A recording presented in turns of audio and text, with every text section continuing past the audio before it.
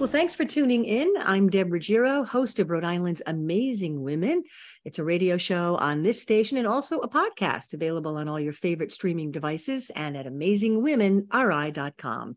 Today, we're going to talk about mental health. It is as important as physical health, one and the same. The mental health of young adults has reached a crisis point. There's research from the Rhode Island Department of Behavioral Health Care that shows that more than half of Rhode Island's young adults suffered from depression last year. Over 1/3 suffered from anxiety, and 15% contemplated suicide. What is going on? Let's find out. My guest is Dr. Daisy Bassen, the medical director at Thrive Behavioral Health. She's a child psychiatrist who's also vice president of the Rhode Island Council of Child and Adolescent Psychiatry. Dr. Bassen graduated from Princeton University's creative writing program, but then completed medical training at the University of Rochester and Brown University. She was born and raised in New York, now lives in East Greenwich with her husband and 3 children. So thank you for joining us, Dr. Bassen. Oh, thank you for having me today. I really appreciate the opportunity. Well, I'm really looking forward to the conversation. It's so important. I referenced the research by the Rhode Island Behavioral Healthcare Survey, a majority of teens suffering from poor mental health, and 15% of Rhode Island high school students reported attempting suicide one or more times. Certainly, I mean, the pandemic was a stressor, but as a child psychiatrist, what do you think are some of the causes and what are you seeing? I think that for a lot of folks, the pandemic revealed what people in child psychiatry have known has been going on for years, which is sort of a chronic underinvestment in services for children and youth, not just in our state, but certainly here as well.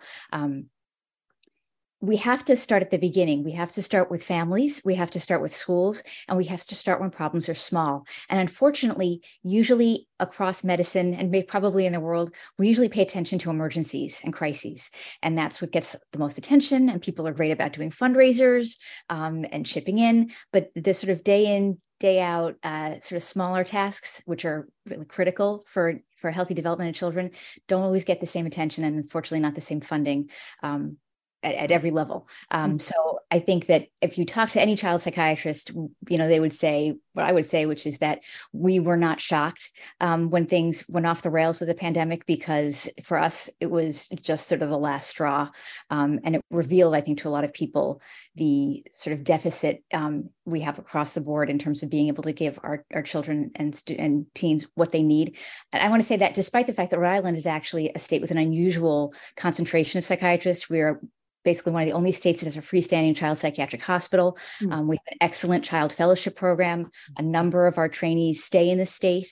I trained at Bradley, and I stayed here afterwards. I've worked in a number of different practice locations throughout my career, consulting to schools, working at Butler Hospital inpatient. I had a private practice.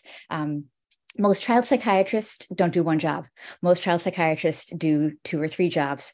I think I sort of mostly do one job right now, but even my one job as the medical director of Thrive includes work at a therapeutic school, as well as treating kids with medication and working with treatment teams. So there's a lot of work to be done across the board and a lot of different places where treatment can be offered. And it's a matter of us investing in our workforce and also decreasing stigma and barriers so that people can get the care that they need when they need it. Right. That's a lot to unpack. You said a lot of things. Certainly, we are fortunate to have Bradley in Rhode Island. You made a good point about the mental health of so many young children and young teenagers hanging on by a gossamer wing. And certainly the pandemic sort of exacerbated it and really shed a light on it. There's no doubt. What struck me was by 2018, and this was before the pandemic and COVID-19, suicide was the second leading cause of death for people 10 to 24, 10-year-olds. What is going on? I mean, is it the ubiquitousness of social media, Twitter, Instagram, TikTok, stressing young people out in your clinical opinion? I think that social media can be a stressor. I wouldn't pin all the problems to it. I think that No, it's part of it. It's only one, and we'll get into some others. I think the bigger piece is that families don't get the support they need. And so if there are issues that come up on social media, families are already at their breaking point and they don't know what to do to help their children. Their children don't know how to ask for help. So social media can sort of tip somebody over. But in most cases, that's probably not the main issue. The main issue is that a child who's in distress doesn't know how to ask for help. Parents don't know how to respond. And if they do, they don't know where to get the help. So there's multiple places along the way where there's a problem. But I think it's really, children are always treated within family systems. And so it's not the stimulus, it's the response. And what you're saying, the parents don't necessarily know, okay, where do I go? What do I do? And it gets back to your original point that we really need to fund mental health, period. It's as simple as that, right? It is. And also looking at different levels of mental health funding. So people might think about emergency rooms, which are really, really important. And they might think about inpatient services, which are also really, really important. But there's actually lots of other levels of mental health care that are available in our state to kids, which can be super helpful. So for example, kids can see a therapist in the office once a week for an hour, or they might go to a group therapy session. Groups can be focused specifically on a disorder, or they can be focused on an activity. So like a therapeutic creative writing group or a therapeutic art group. Kids can get home-based therapy through multiple agencies in the state. And that's not necessarily only taking place in someone's home, but it just means it's not based in the office. So it could be taking place in the home. So you get to see kids in their sort of natural habitat, right? But also outside in the community. We also how does a parent access that? Well, I think when in doubt in Rhode Island, we now have a hotline. So that's actually really helpful. So in Rhode Island, you can call KidsLink when you're not sure what to do, and someone will talk to you and tell you based on what's going on with your child, what might be helpful services. So you don't have to figure it out. You're saying Kids Link. Kids Link. And what is that number? Do you know? At the top of my head, I don't know it because I'm already. Well, you can just Google Kids Link. Yes. And that's a number that's basically sort of hosted by Bradley staff. So that usually it's a social worker, clinical social worker, who's going to be talking to you and giving you advice after they hear what's going on about what might be helpful treatment. And also we have 211. Yes, we also have that. And now we also have 988. Yep. So boy, lots of numbers, 988, 211. And these resources are available. Do people have to have health insurance? I mean, how do they access the system? How does that work, Dr. Bassen? You call a number, and it's the people's job to give you some advice about where to go. Some practices and some places only take certain insurance, but community mental health centers basically take all insurances. And if people don't have insurance, which the majority of Rhode Island kids do because of being eligible at the state level for insurance, but if a child is uninsured, there's almost always a way to come up with there's fee-for-service treatment for people. But really, I can't think of any mental health center that would turn a family away with a child because there wasn't insurance. We'd find a way to make it work, because the primary concern for everyone working in kids' mental health is to make sure children are getting the treatment they need. Sometimes we have to be more creative than other times. And also, there's so many stressors, it seems, for young children. We talked about the pandemic, but also the mass shootings. There seem to be so many of them throughout the country and so routine. I mean, it's unsettling to think that there are 2 or 3 in the course of a week. And I know young, children, teenagers who actually talk about it and worry about that.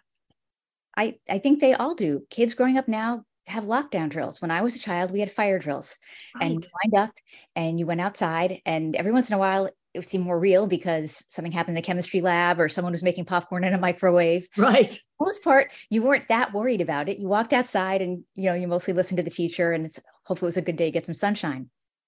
My parents, who are boomers, talk about when they were kids, there were nuclear bomb drills, right? They would hide under their desks. And I feel like our kids now deal with lockdown drills. And I think for all of us who are out of school, it's so we can't really connect with what it's like.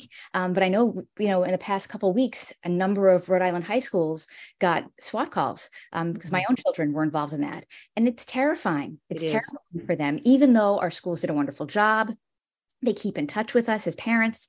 And I think we do have some of the better gun safety legislation currently in the state. And I know there's many people at the State House working right now to put a common sense gun legislation in place to keep our kids safe, keep our community safe, and to also make sure that people who are having a mental health crisis don't make a decision that they never have a chance to come back from. Mm-hmm. which I think is a very important piece to keep in mind, that Absolutely. there are degrees of lethality to people's engagement in self-harm. And some things people do to harm themselves are much more easily treated than others. And some things you can't come back from easily. So as a psychiatrist, I always feel very strongly about making sure people are aware that guns aren't just dangerous in the context of these mass shootings, but for people who are experiencing suicidal thoughts. Yes. And this is such an important conversation that we're having. Welcome. If you're just joining us, I'm Deborah Giro, host of Rhode Island's Amazing Women. Karen Kay is our producer, and our guest is Dr. Daisy Bassen, a child psychiatrist. She's also the medical director of Thrive Behavioral Health. And we're talking about the mental health of teenagers and young adults. Do you know what percentage of young adults, people 18 to 24, actually receive mental health treatment here in Rhode Island?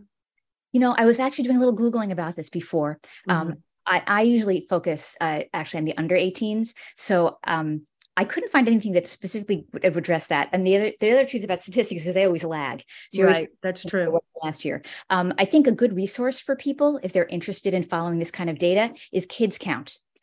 Absolutely. Right. So Kids Count is great. And they actually just released, I think, their 2022, reflecting on 2021.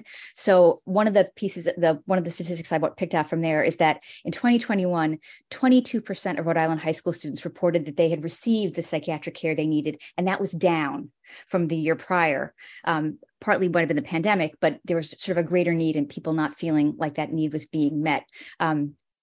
Otherwise, it's sort of hard to as much as we care about the country, we care mostly about Rhode Island right here. So looking at statistics that cover all of America is not as helpful because some places really have virtually no psychiatric treatment, certainly very, very little for kids. Right. We are, I wouldn't say we're robust. And I would say as a child psychiatrist, I know these statistics well.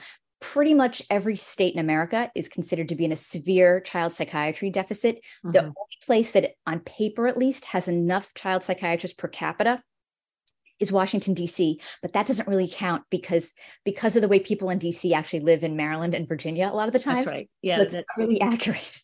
But even our state, which is sort of in severe deficit, but not devastating deficit, it's still not accurate as to how many doctors are actually available to see kids and families, because some doctors are retired and they still show up in the list. Some doctors only do research, which is really important, but it means if you're doing only research, you're not treating patients. Exactly. Some people work part-time. So whatever the number is, it's actually a smaller number.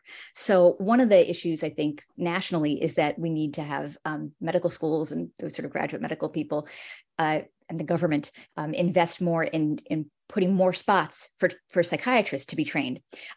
Just for people's clarification, the training for a child psychiatrist is that you first go to medical school, then you have to complete an adult psychiatry residency.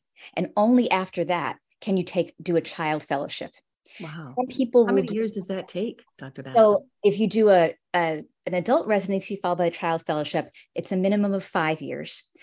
It's often 6. We have some great ones in the state. There are some doctors who are actually do some specialized pediatric training. So they can be board certified as general pediatricians, adult psychiatrists, and child psychiatrists. And so they're called triple boarders. We have a triple board program in Rhode Island. Mm-hmm. We have a number of excellent triple board child psychiatrists who work in the state. But the bottom line is, to become a child psychiatrist, it's sort of the longest journey, one of the longest journeys you can take. So it takes a while to make a child psychiatrist.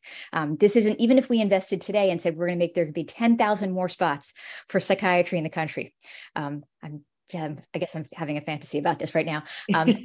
All those 10,000 people would not become child psychiatrists, but even if they did, it would be a minimum 5-7 years, about 12 years before they came out, and that's right out of training. A decade. That's a whole decade. That means that the 8, 10, 12-year-old who needs it now is not going to really be certain. Their children maybe might be serviced in 20 years. That's why we're so lucky that we have help from our pediatric colleagues who really, I feel like I love pediatricians.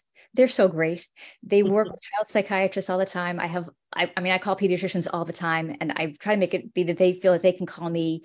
So if they get stuck on a case, even if it's a patient I'm not treating, I always like to talk to my pediatric colleagues and try to figure out if they're getting stuck, what are barriers, how can we get things through? Because most children's child psychiatric treatment will begin in a pediatrician's office. That's who will see them first. That's who knows them best. And that's where parents will go when they're not sure.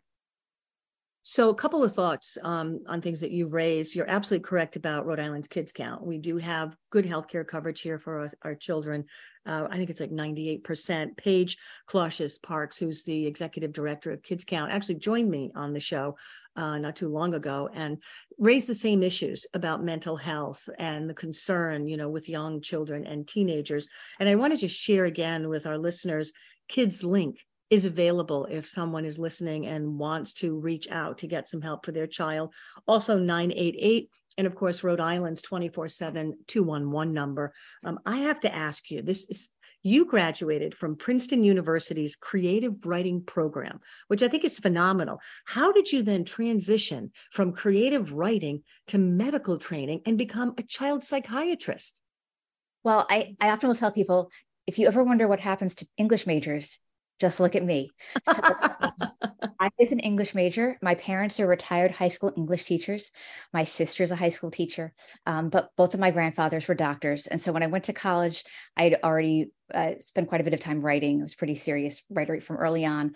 And had to decide. I wanted to decide fairly early on whether I wanted to go into medicine, because you got to do all those pre-med classes, or whether I wanted to become a professional writer and a professor. And I guess I just didn't have it in me to wear that many black turtlenecks and go to that many readings. I also knew that I knew that work as an adult would be hard. And I knew that at the end of every day, I wanted to feel like I'd made a difference, and that I knew that I had contributed in the world in a way that was definitely going to be important. But I originally thought I'd be a pediatrician.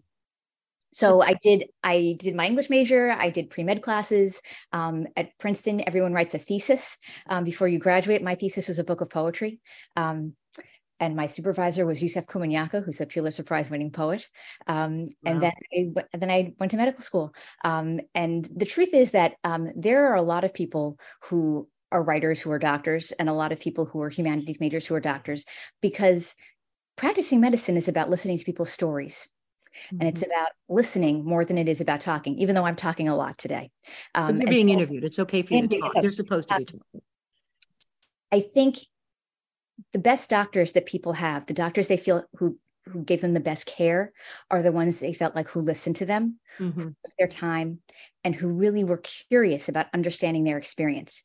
And if you're someone who's interested in reading books, the way I've always been, and in writing stories and poems, the way I've always been, then medicine, which is a lot about taking a history and then writing down someone's story, is a natural fit. You just have to like the science part enough. Well, I can understand the transition. We're chatting with Dr. Daisy Bassen, who is a child psychiatrist. And so as a child psychiatrist, for someone listening, what are some of the warning signs that they should know about if they think that their, child is really having some struggles with mental health? It's a really good question. I think it depends on the age of the child, because we expect certain things. And I think this is an especially difficult question, honestly, for parents of teenagers, because we all know that teenagers need more time to themselves. And sometimes they argue with us more, and sometimes they don't seem to want to listen to anything that we have to say. So I think across the age span, when kids start losing interest in previously preferred activities, things that usually really got them revved up, and nothing takes its place. So this isn't about like you used to like Legos and now you're really into watching a YouTube influencer. This is about all the stuff that you were really excited about, you don't seem that interested in. That's something that's concerning. If you see a decline in school performance, if the teacher starts saying, this doesn't seem like your kid, the grades are dropping, this doesn't mean like it has to be failure, but even if you're seeing like a decline on a previously really high achieving kid who's really driven and they don't seem to care as much, kids who have changes in their sleeping and eating habits that seem pretty sustained. No, I'm not talking about one bad night or two bad nights or, a couple of days of being off with eating, but sort of more prolonged. Those things are concerning. If your kids' friends come to you and tell you they're concerned, or you hear from kids, friends' parents being like, they didn't seem like themselves, just seems a little off to us, that's something to keep your eye on. And again, if somebody sees some of those warning signs, Kids Link is a good resource. Yes. Obviously, the child pediatrician is also a good resource. What else would you recommend? I would recommend that you can always try to talk to the services at your child's school social worker, school psychologist, school nurse. Sometimes could be one of the first people who notices something is off with the kid because they're leaving the class, they're wanting to spend more time in the nurse's office, they don't feel good. A lot of times, especially younger children, but Yeah. older kids as well, will sort of manifest their psychological issues with some physical complaints. Lots of upset stomachs, headaches, not feeling good, dizzy, tired. So Mm-hmm. the school nurse, who's the one who ends up saying, this doesn't seem like you. You seem kind of down. You seem kind of off. So never forget that we have excellent school staff who are available. And even if they're not exactly sure what's going on, they often kind of have a spidey sense. This isn't who this child is. Right. And so then it's about talk, like if the school staff are concerned, then you talk to the pediatrician. Sometimes kids will talk to their pediatrician about things that they wouldn't talk about to their parents or to people at school. Mm-hmm. I would also say if your child's involved in activities, coaches can sometimes be people who pick up on these kind of things because they see kids in activities that they enjoy. If they're withdrawing or they're not performing in the same way, the coach might be somebody who you think about. So what do we need to do from a state policy perspective when it comes to pushing for increased state funding for mental health screening, for diagnosis, for treatment for children and these young adults? There just doesn't seem to be enough emphasis. And we're talking about it. A lot of people are talking about it. Now it's time to kind of put the funding behind the policy, right? Yes. I mean, my feeling is that making sure that we devote a substantial amount of money to a wide variety of treatments is where it's at. So looking at home-based services and making sure we're funding that. And when I say funding, I mean, we have to make sure that our workforce is properly compensated because this is tough work and people have to pay their bills and they have to want to keep on doing this day in and day out. And so they have to be properly compensated. Mm-hmm. And that also sometimes means thinking about, could we have more creative student loan forgiveness programs to encourage people to train in our state and stay in our state across different healthcare fields? I'm talking about school psychologists, speech pathologists, all these, I'm not just talking about child psychiatrists, right, but lots of different folks could use help with their student loans. I think making sure that we're having the insurance companies reimburse comparably so that basically psychiatric care is medical care. Right. So I talk about psychiatry versus cardiology or psychiatry versus neurology or endocrinology, not psychiatry versus medicine. Psychiatry is medicine. When it's all in your head, of course it's all in your head. That's where your brain is. Right. And also you mentioned that if you have some mental health issues or stressors, it can have a physiological response on your body. So to me, mental health and physical health are one and the same because we're just one human being, it's exactly body, soul. So, I mean, there are some things that are right about the mental health system. What is working? We have about 60 seconds. So if you can succinctly say, what is working in your opinion with the mental health system in Rhode Island? I think in Rhode Island, we have an unusual ability to communicate with each other because we're a small place and most of us know each other. And it's easy to get to talk to people here. I was struck when I first started doing this, that in Rhode Island, when you call people at the State House, they're the ones who pick up the phone. That's so, right. So if you want to go talk to someone at the state, you better be ready. And I tell trainees that if you want to start advocating, just know if you call a state rep or state senator, they'll probably answer the phone themselves. Yep. I did for 14 years. Right? But that's a wonderful opportunity we have. And I feel like lots and lots of people at the state level are interested in talking about these things. And because we're a small enough size, 1 million people, it's easier to come up with pilot programs and sort of see how they work and to have our different level systems communicate. I think the other thing is most child psychiatrists in the state know each other and most of us know most of the pediatricians. And that's a huge advantage because we can work together so much more effectively. Such a wonderful network. I want to remind people again, Kids Link is a great resource. And of course, 988. Dr. Daisy Bassen, child psychiatrist, thank you so much for taking the time to discuss this importance of mental health. Really appreciate this conversation. I appreciate you having me here. Obviously, you can tell from my tone of voice, this is something I'm passionate about.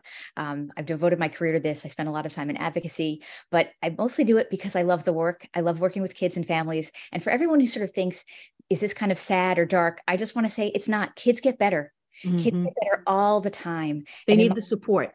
And that's how we all get better. Thank you. I end each show with a quote, and this one is from Matt Haig, English author and children's books. Mental health problems do not define who you are. They are something you experience. You walk in the rain and you feel the rain. But importantly, you are not the rain. So true. I'm Deb Ruggiero. Thank you so much for joining us. You can listen anytime at the website amazingwomenri.com, or you can stream the podcast anytime on your favorite streaming devices. Thanks for joining us. Stay well.